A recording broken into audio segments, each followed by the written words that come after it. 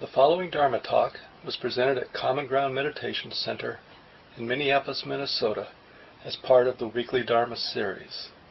The speaker is Mark Nunberg, guiding teacher at Common Ground. Welcome, everyone.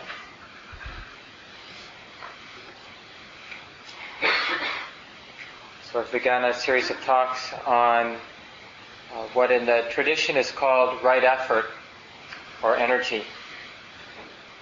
And it's a fun topic. I like it because so much of our life is defined by making effort or having energy, and so many of our problems probably come down to the sense that we don't have the energy to do what we want to do, what we think we should do, or we do have the energy, but we shouldn't be doing what we're doing with the energy that we do have. So, and a lot of our time is spent consuming various kinds of drugs to have energy or to come off of having a lot of energy. So last week I talked about this principle in practice that the Buddha brought up or mentioned in his last comment before he died. This word appamada, or vigilance, heedfulness. So the Buddha strongly emphasized the importance of being heedful. You looking for a mat, or? Oh.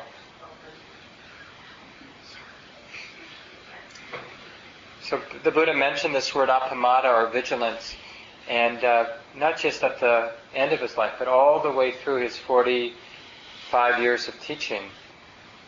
But it's, we have to be careful about the concept of effort or efforting, because basically we're all really good at efforting. So last week I spent a lot of time talking about, and then we discussed how effort has to be born from wisdom. We have to have some sense of what we're trying to do in life, some sense of aspiration, to know how to direct our energy, our efforting. So tonight I want to talk about how love can be one of the ways to organize, to get to know, and to strengthen, and to really build a life around this capacity we have to love. And in some circles, love as passion, the energy to do, it sort of gets a bad name.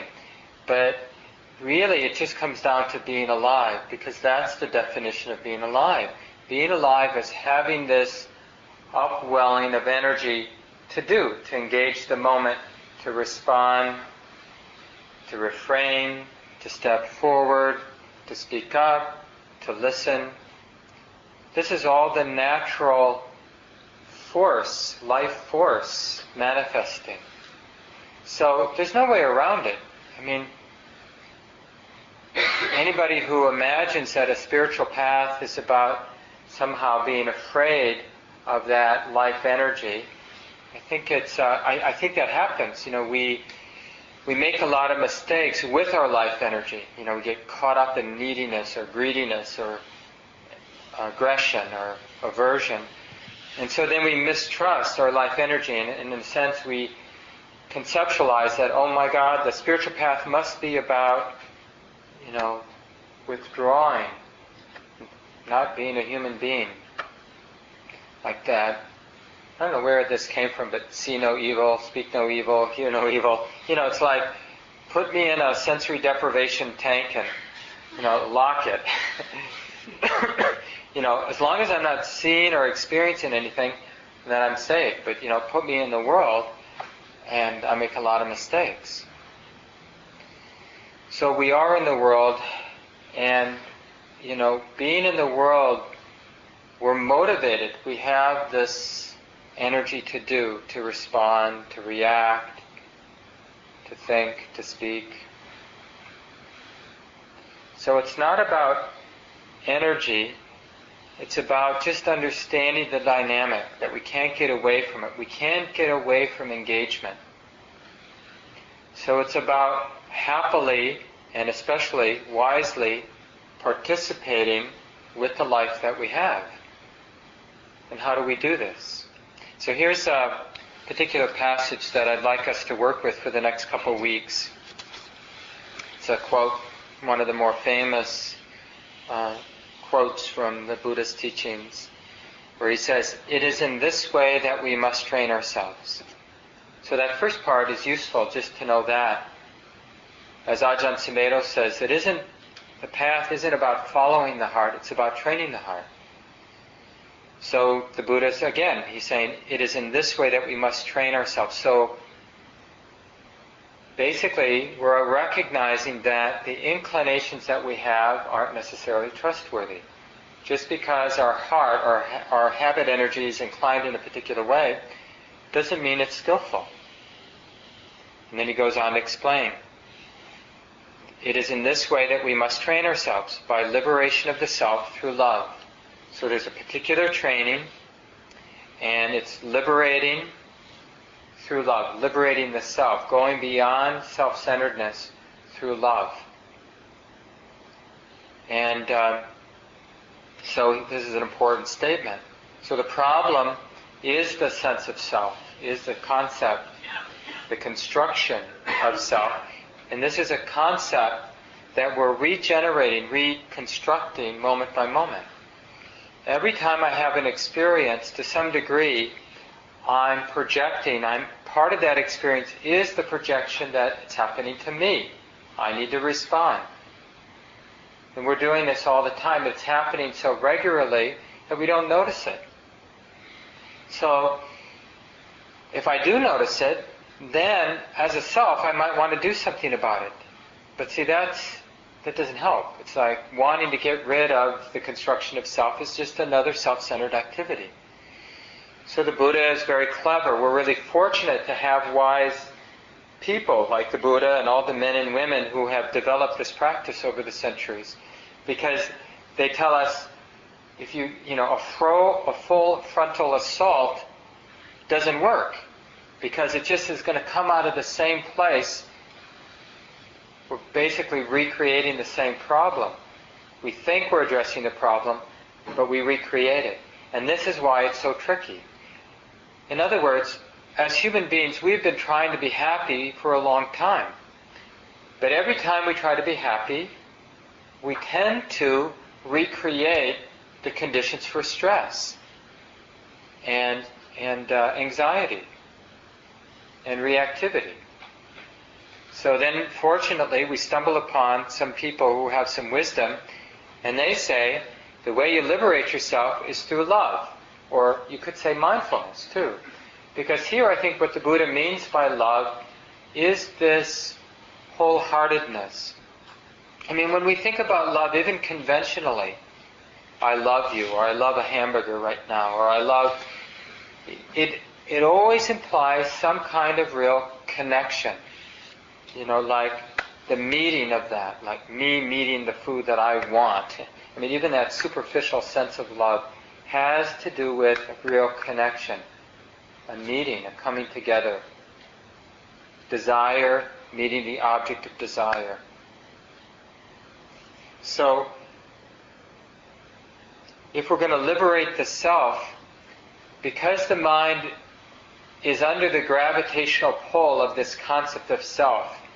In a way, we've gotten ourselves confused, and then in this confusion, the sense of self offers a solution, except that the solution comes with endless confusion.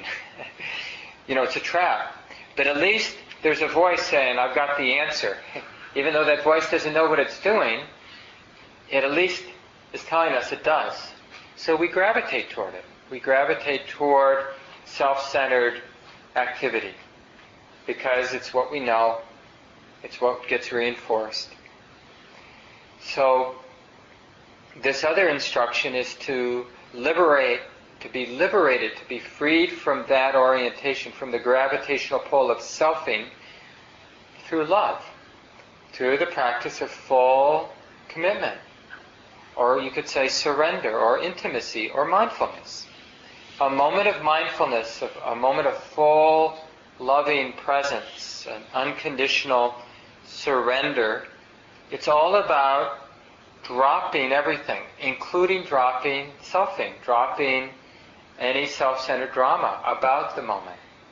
We can't have a moment of mindfulness with the in-breath, or mindfulness of a hearing, or mindfulness of the body sitting, or mindfulness of some movement of emotion.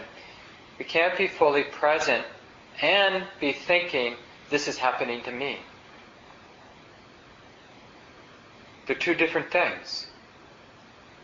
So if we have the thought, this is happening to me, then that's a thought. In terms of mindfulness, we'd recognize, oh, thinking. But the this is happening to me, that's a different experience. If we're mindful of that, then it's fear is like this, or happiness is like this. It is in this way that we must train ourselves, by liberation of the self through love. We will develop love, we will practice it, we will make it both a way and a basis. So this is really the Buddha outlining the training. So first he states, we need to train the mind. We can't just let things be. We can't just follow the heart, because we'll always get what we've always gotten before.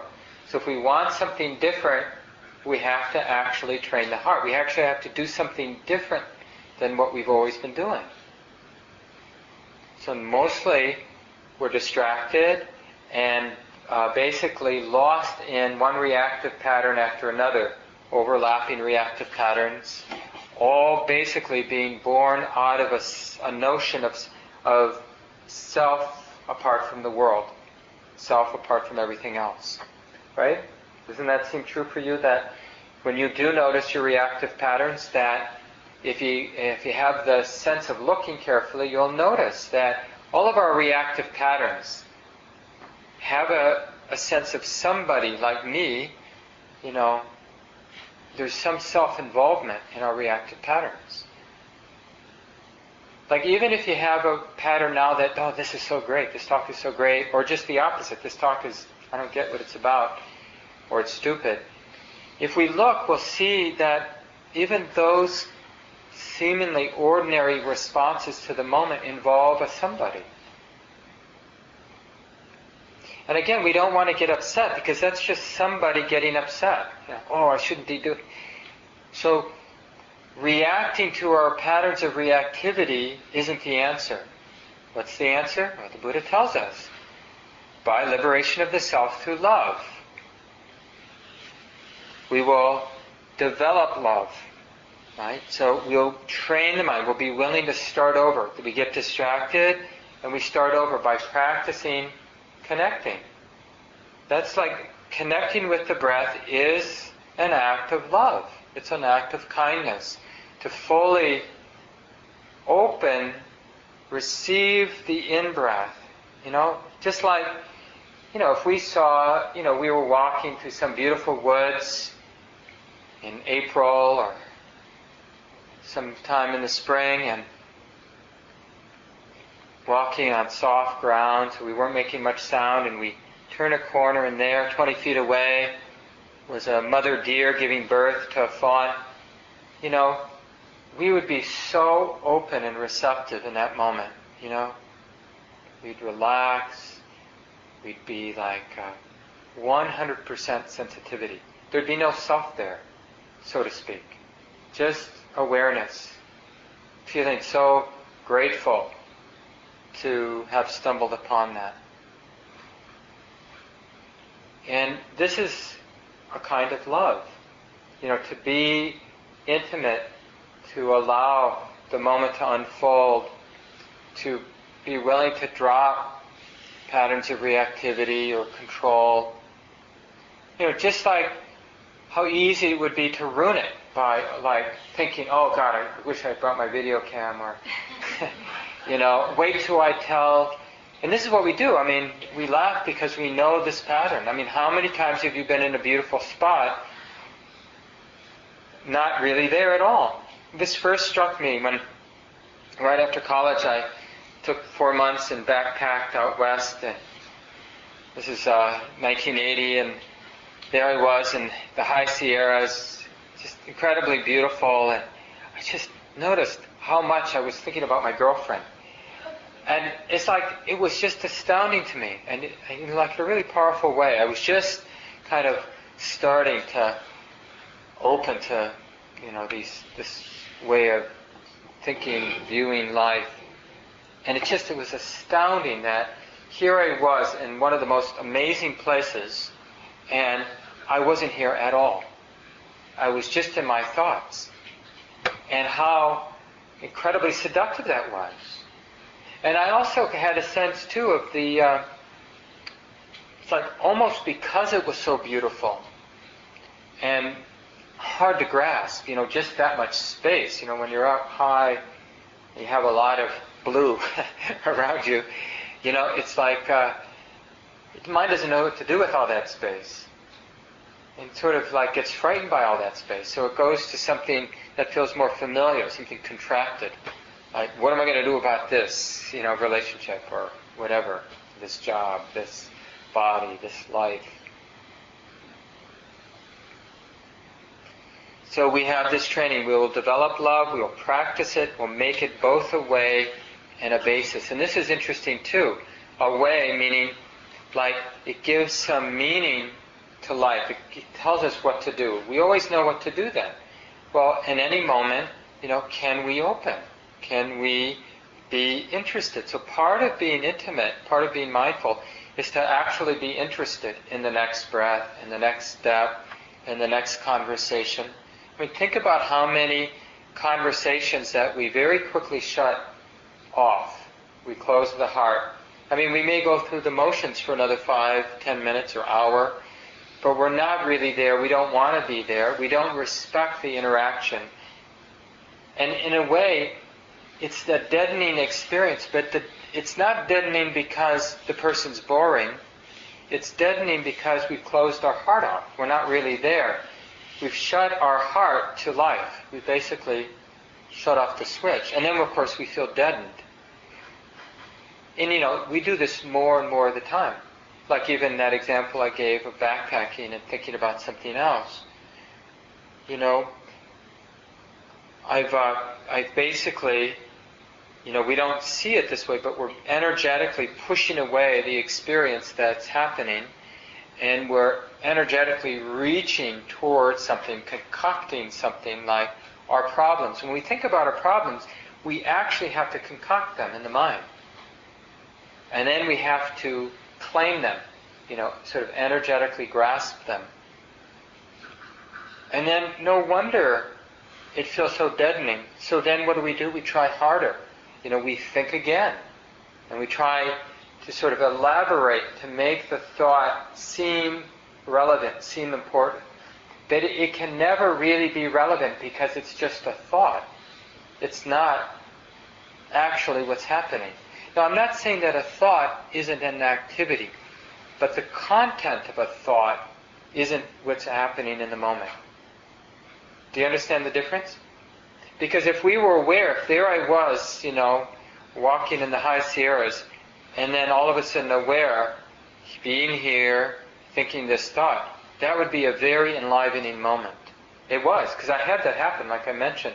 It was really enlivening to realize, to have that insight that I was afraid to be here, that somehow my mind couldn't just be here. And so in the moments where I did recognize that, I was very alive. And in the moments when I was caught in my thoughts, it didn't feel good at all. It felt contracted and deadening. So we're making it a way of life, and it becomes a refuge for us, as he says, he goes on to say, and make it a basis. It's both a way and a basis. Take a stand upon it, store it up, and thoroughly set it going. So here the Buddha is talking about, we're creating a new habit. But this is a different kind of habit. It's like, I was talking to somebody today about this teaching the Buddha gave. Many of you know this. It's one of the more famous teachings about the raft. And so the Buddha talks about the teachings, the instructions he's given over the years of his teaching. It's like a raft. We need to cross this flood. You got to remember that mostly the Buddha taught in this huge floodplain of the Ganges River, right? So this is a real reality for those people.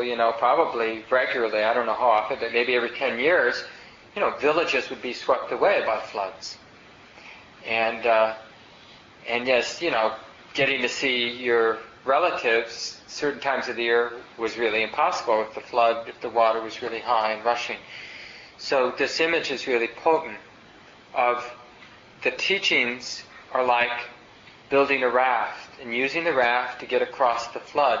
And then the Buddha said, but once you've crossed the flood, are you going to pick up the raft and carry it around? No. The purpose of the raft was to get across the water. Once you've gotten across the water, you don't need the raft. So we need this method of mindfulness. We need to kind of develop this orientation. Basically, we're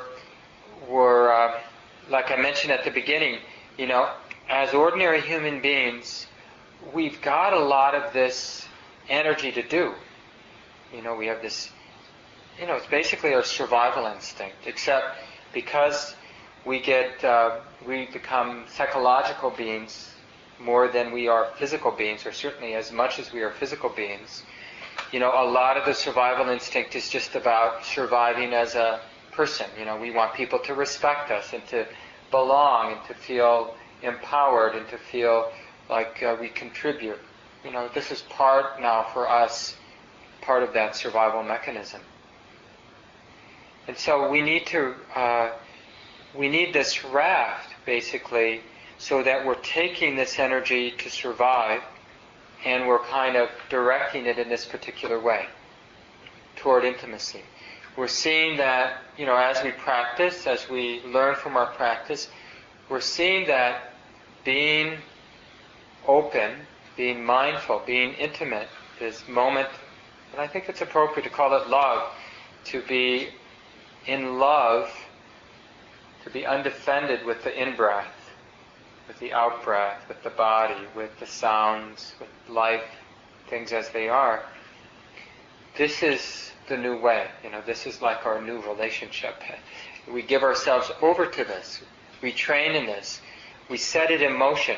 It's like we're crafting, we're putting together a new life, a whole new purpose. So instead of storing up wealth or storing up friendships, interesting friends who like me, or, interesting kitchen gadgets, or whatever our obsession might be, or just knowledge. Some people, they just want to know a lot. They want to be able to do the New York Times crossword puzzle, at least some of the times.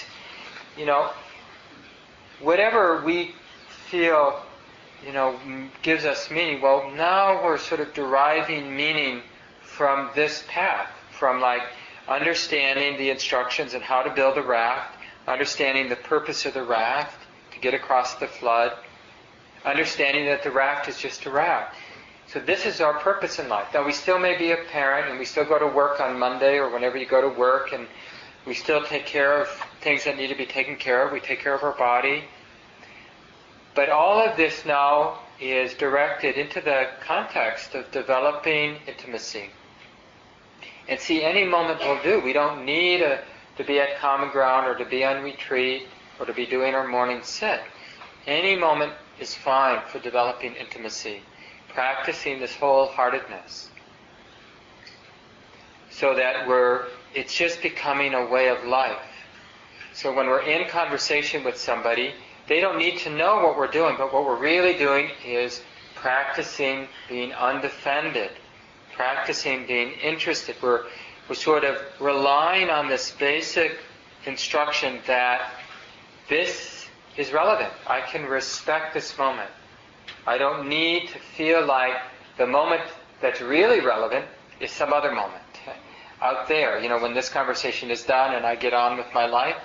But to somehow And and of course part of this moment might be the disengagement, like the elegant ending of this interaction. Sometimes it's not so elegant.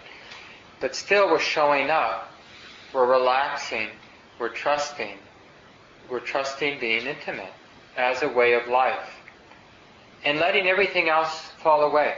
Like all the other agendas we have, we just assume that if I pour my heart into being intimate, I'll take care of my relationships, I'll become a good employee, I'll be able to do what needs to be done in life. It's like the one strategy that takes care of all the things that need to be done. But it's scary, because we feel like we got to take care of all of those things, like be vigilant of all those things. And so what we do is we basically do nothing well, because we're spread thin. We feel as a person, as a self, I've got to be responsible for everything. I have to be responsible that all of you guys like me. Think what a burden that is. Like all the people we know, we're responsible to get them all to respect us, to respect me, to love me, to treat me the way that I want to be treated. No wonder we feel exhausted. It's so hard. I find, one of the real triggers for me is, I get upset when people mistrust me, like somehow mistrust my motivation, or somehow don't assume that I've thought deeply about something and, think I'm wrong. And that's like such a trigger for me. And so, what a burden it is to go through life like being tight, because I need people to respect me in a particular way, or like me in a particular way, or think these thoughts about me. Each of us, we all do this in some fashion. And just to get a sense of what a burden that is. So much of our activities, so much of how our life energy flows is just a cause for stress. And we need to be willing to, gradually abandon that as we develop confidence in this other way. So I'll just read it one more time. It is in this way that we must train ourselves. By liberation of the self through love, we will develop love, we will practice it, we will make it both a way and a basis, take a stand upon it, store it up, and thoroughly set it going. And these are some words from Jack Kornfield in the book he wrote with Joseph Goldstein, Seeking the Heart of Wisdom. And it's the section on the 7 factors of enlightenment, and energy is one of those factors, so it's in that chapter. He says, do we want to be aware or not? Can we stand to open to it all? And will we have enough energy? There is a secret of practice and of life to learn here. The way energy works is just the opposite of what we fear.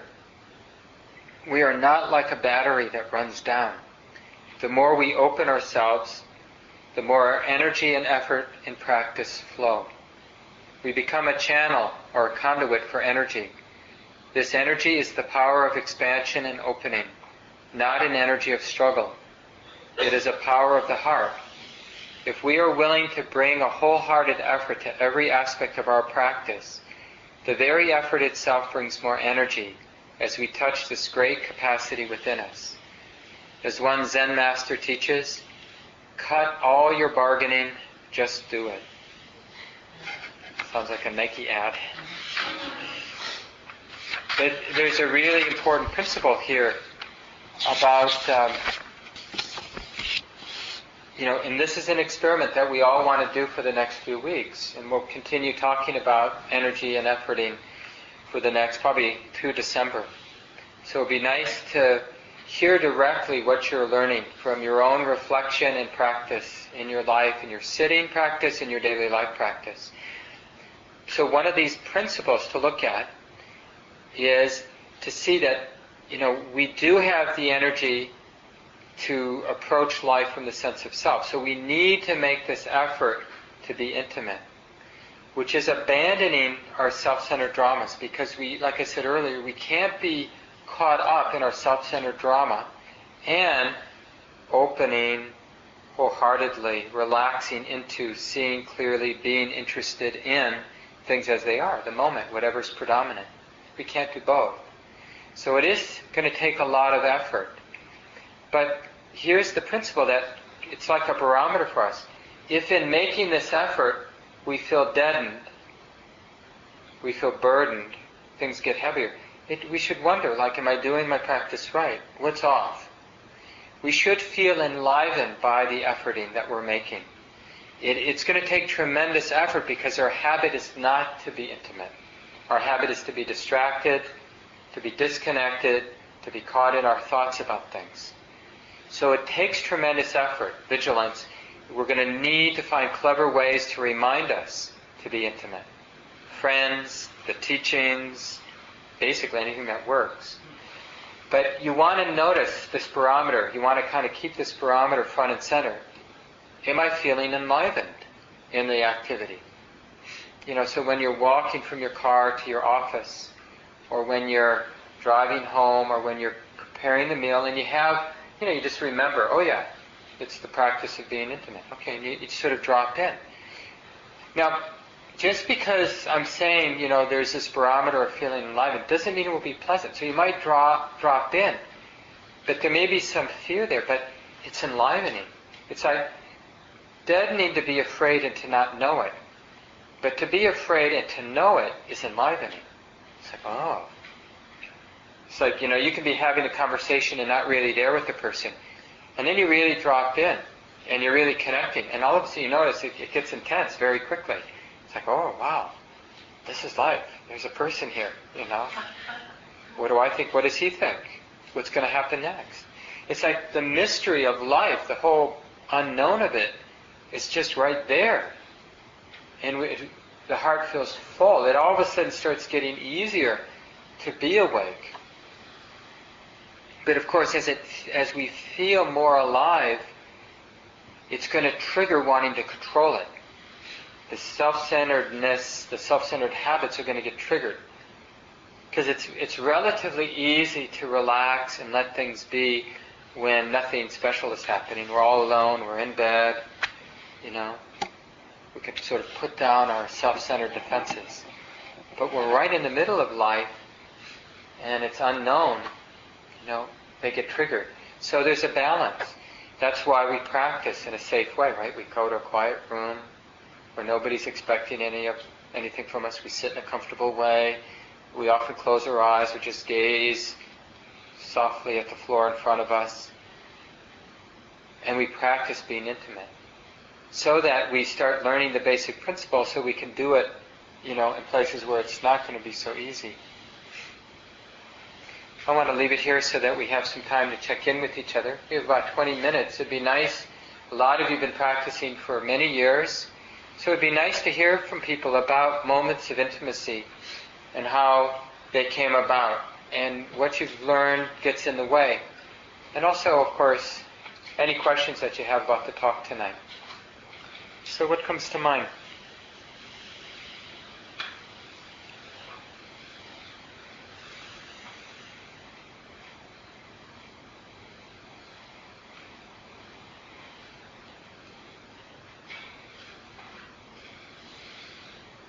Anybody have a moment of intimacy? How about now?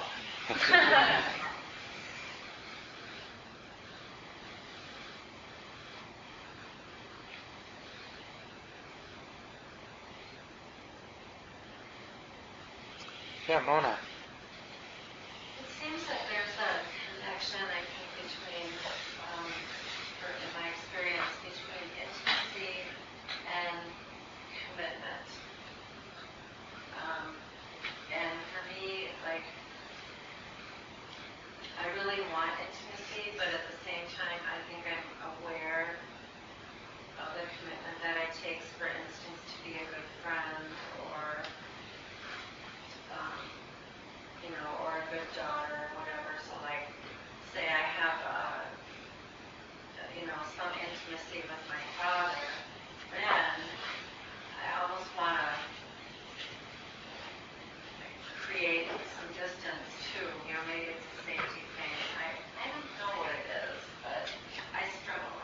Yeah. Yeah, I think commitment is a really good word, and for some people, that might be better than intimacy. Just can I commit to things as they are? Now, the thing about commitment, let's use this sort of classic situation of committing to another person, because it's sort of a huge metaphor in our culture. And of course, when we commit to another person, we've shut the door to everybody else. I mean, that's the point, right? And so that's not so easy to do, because what happens if this person isn't the one? I mean, he or she is here, they're available, there's some kind of chemistry, but I don't know if they're the one. So, I'm happy to commit tonight, but tomorrow, who knows? So, and this is exactly the same principle in our practice. It's like, when the breath is coming in, I could commit to this breath, but maybe I should think this thought. Maybe I should. It's like there are many things we feel we might do at this moment. And to fully give ourselves, to give the heart, the mind over to this experience, that's basically, we have to lose everything else. We have to give up everything else. So there's a kind of death in commitment. Because to really show up to this, everything else has to die. Everything else has to be let go of. Yeah. So this is why the practice is so hard. And this is why that habit we have of being distracted and scattered is so strong. Because we want to cover all our bets. And in doing that, we lose our whole life, basically. Because we're trying to juggle all possibilities. We don't want to let go of any possibility. And so we're never really showing up to any particular moment, because we're entranced by what might happen, and we're regretful about what did happen and wonder how it might have been different if we had done something differently in the past. So we're kind of out there in our thoughts about the past and the future and missing our life. Like Thich Nhat Hanh says, if we don't show up, we miss our life. If we're not mindful, we miss our life. Over and over. Trust, too. Yeah. Trusting the path. And we have to relearn that actually works in a safe way. That's what formal daily sitting practice is all about. That's why there's such a strong emphasis, at least in the Buddhist tradition, about having that daily discipline as much as we possibly can, so that we're recognizing, in our own feeble way, sitting, returning, starting over again with the breath or with body or with the present moment as it is, we're learning that it's relevant, that it's worthwhile showing up, it's worthwhile dying to everything else, letting go of everything else in order to be present. But we'll never, it's like if we can sit on the fence forever, like we can appreciate intellectually, there may be something to these teachings. But the point is to get off that fence and to really see if there's something to these teachings, really put them into practice, and really kind of recognize the capacity to be intimate, to love the moment, to give the heart over, the mind over to the moment, to surrender completely, to die. And, of course, to be reborn. I mean, that's the thing. What love, the energy that we're talking about is this rebirth. When we let go of everything, we tap into some energy that's beyond this kind of energy of fear and energy of greed that mostly we orient around. That's the gravitational pull. It's the only energy we know is the energy that arises out of greed. If I win the lottery, or if I connect with this person, or if I get for Christmas this electronic gadget that I really want, I'll be so cool and happy. And, there's some life energy there, but, it's pretty feeble. And it requires constant caretaking. Like we gotta rally the energy. Oh yeah, that would be good, I could do this with it. Or, we have to kind of massage it and keep it alive, like stoking the fire. Because it doesn't really have, it's just froth. We got to kind of keep whipping up. and it has a tendency to disappear. And then when we've beaten it, and there's nothing left to beat, then we created some froth over here. I shouldn't be so attached. I'm so, it's amazing what we can do to create froth. Some life energy, including hating ourselves, is another way to create some life energy. I'm the bad person. And it's all, various neurotic patterns. Oh, woe are we. So somebody tells a story about intimacy and natural joy and feeling alive. Yeah, Laurie, thanks. The pressure's on, Laurie. Yesterday during the daylight retreat, it was the first time I think I've noticed during a retreat when I didn't, choose a seat and think, oh, maybe I should sit there. Oh, maybe I should sit there. Or I didn't choose a walking path. Oh, maybe I should be walking fast. Or maybe I should be this long. Maybe I should be walking over there. I didn't do any of that all day long. And it was such a blessed relief. It was like it was no effort. Or it was like all the other things died. I mean, Yeah. it was wonderful. Yeah, and that's another, that could be another way of talking about the barometer. So the one way I said, we make this effort not to be distracted, but to remember this possibility of being intimate. And I mentioned that, so the barometer would be feeling enlivened by that sort of surrender showing up. Or another way to sort of recognize it or to practice is this quality of effortlessness. It's like, that's the same thing of feeling enlivened. It's like life is happening on its own, that the energy to do what's next is already embedded in the moment. It's just a matter of allowing it allow it to move freely. So we show up and we feel, oh my God, I have to have a conversation with somebody. But maybe the energy to have the conversation is already there. And then when the energy ends, the conversation will naturally end because there's no more energy there for the conversation. And something else will happen. And so this effortlessness that you kind of point to, Laurie, I think is a really good thing to pay attention to. Both to notice when it's there, when there's just a feeling of life happening on its own. But also we can evoke it, in a sense, by just remembering that maybe this retreat day, or maybe this interaction, maybe there's the energy for it to happen is already there. So I'm just going to drop the ownership of it and just see if I can engage this person, connect with this person, if this is all can happen on its own. Let's see. We think, oh my God, tomorrow's Monday and I've got so much to do. But why not have a different attitude just as an exploration and see if Monday can happen on its own? Do you need to own all of your activity in order to do what you think you have to do? Or will it happen naturally? Like somebody cuts in front of you on the freeway. Do you need to own the responsibility of having to put on the brake? Or will the brake be pressed down naturally? When somebody asks you a question, do you have to feel like, oh, I've got to come up with an answer? Will an answer just start coming out of your mouth? So this is what I mentioned before about projecting the self. Yeah, Cindy. About the effort thing and the feeling of...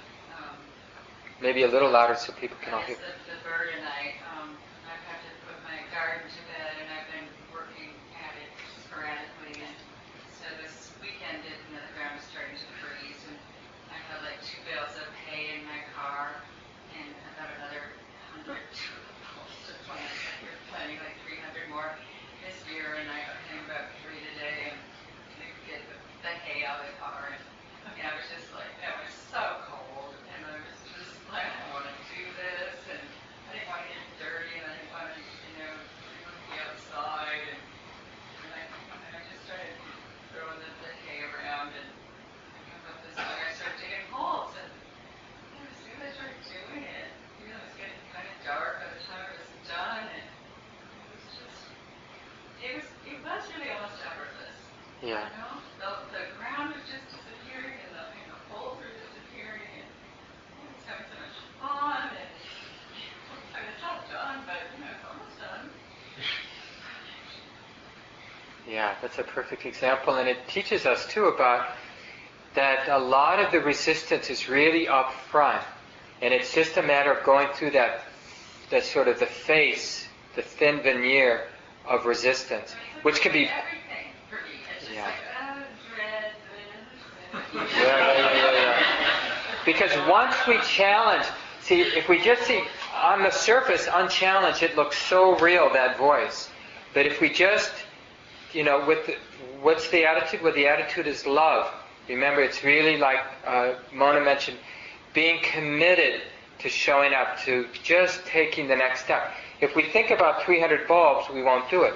But if we just think about the next step, just the activity of getting the hay out of the back of the car, like that's because being intimate isn't about the whole project. It's about one moment. And that's the deal. And and everything just flows from that. But that's a great story. Thanks for sharing that. Yes, I don't know your name. Kate. So I'm thinking of your story, like, so if you're present in that moment and what's showing up is sort of a resistance, Mm-hmm. how do you determine whether to sort of respect that resistance? I mean, say you're about to marry somebody. Yeah. Yeah.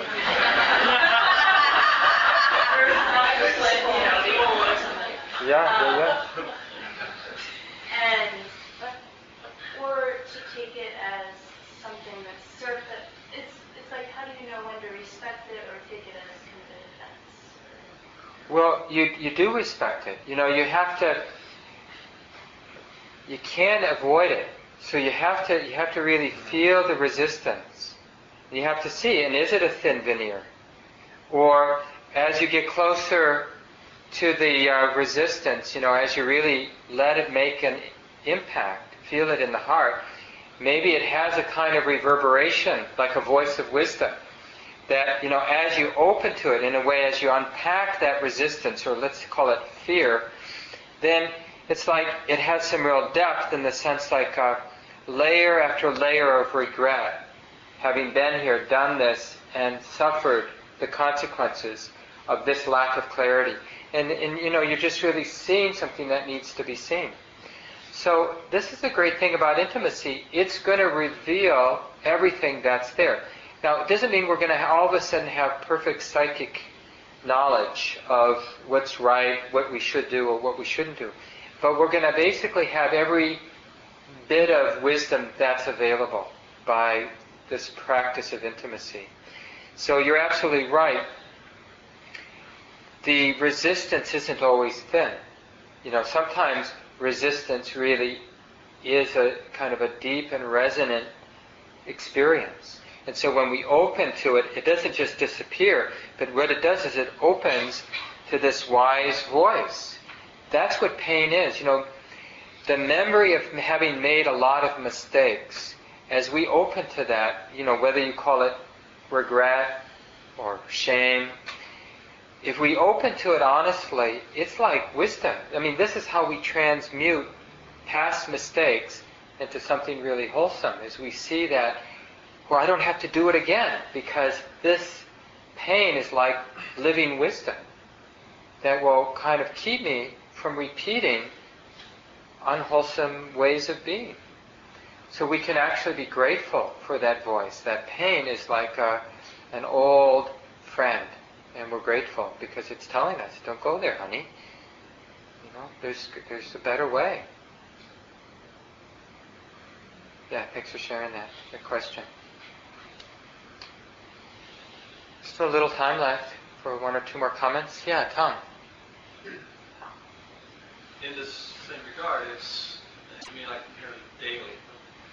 Being the older, retired man, now it's taking a nap is like a nice idea an awful lot of the time.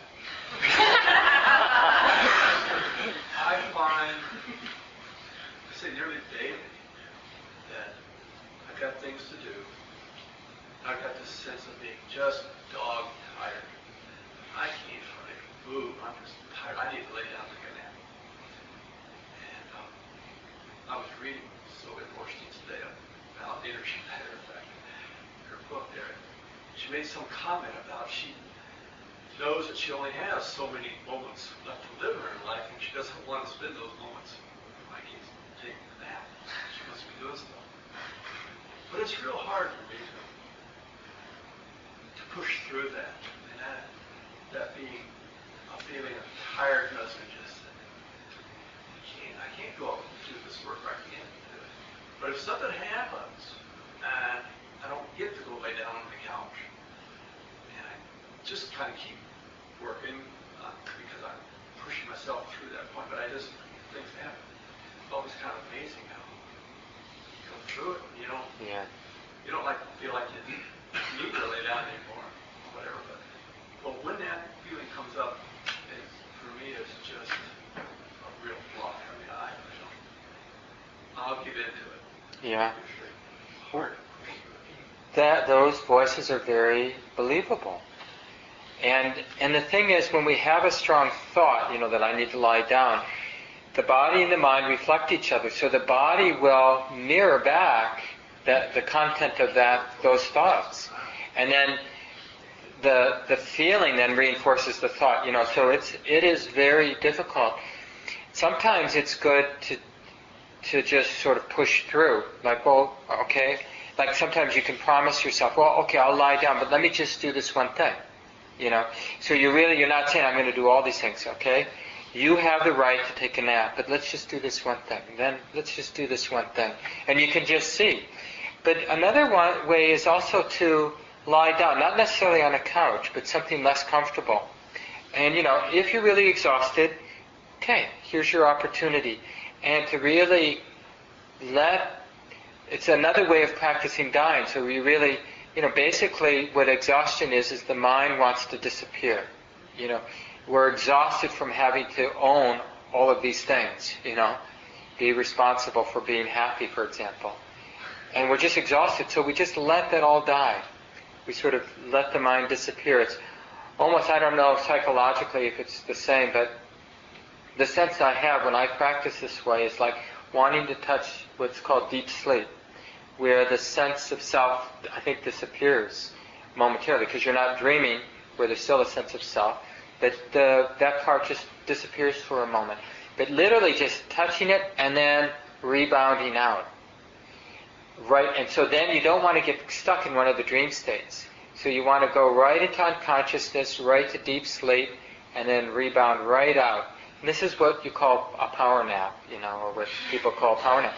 But it really works, and it's actually I think it's something that starting in kindergarten, and I did, I'm sure people of my generation, you did it too. We had a little mat you brought to kindergarten, and you lay down there with everyone else. I mean, this should be something that gets trained and then instituted all the way through life, where people do these little power naps, and we really learn how to die. That sense of self dies for a moment, and then we're reborn, we feel fresh. And so you might experiment with that too. But if we're too comfortable, then what we do is we want to indulge in that dreamy state where we're semi-conscious or semi-unconscious, and we're kind of just sort of in some kind of trance, sleep, dream state. And we can stay there for quite a long time. And that is a waste of time, because basically we're living another life, a fantasy life, with all the stresses, but our body is immobile, and actually it's not healthy, and then we still have this life, to deal with when we wake up. So generally that's not so useful, to spend too much time there. I think we should probably leave it here. So let's just take a few seconds and let go of the words. It's always good to just assume that whatever we need to remember will somehow be reverberating somewhere, or be reborn at the right moment in the mind. Just to appreciate the silence for a few seconds.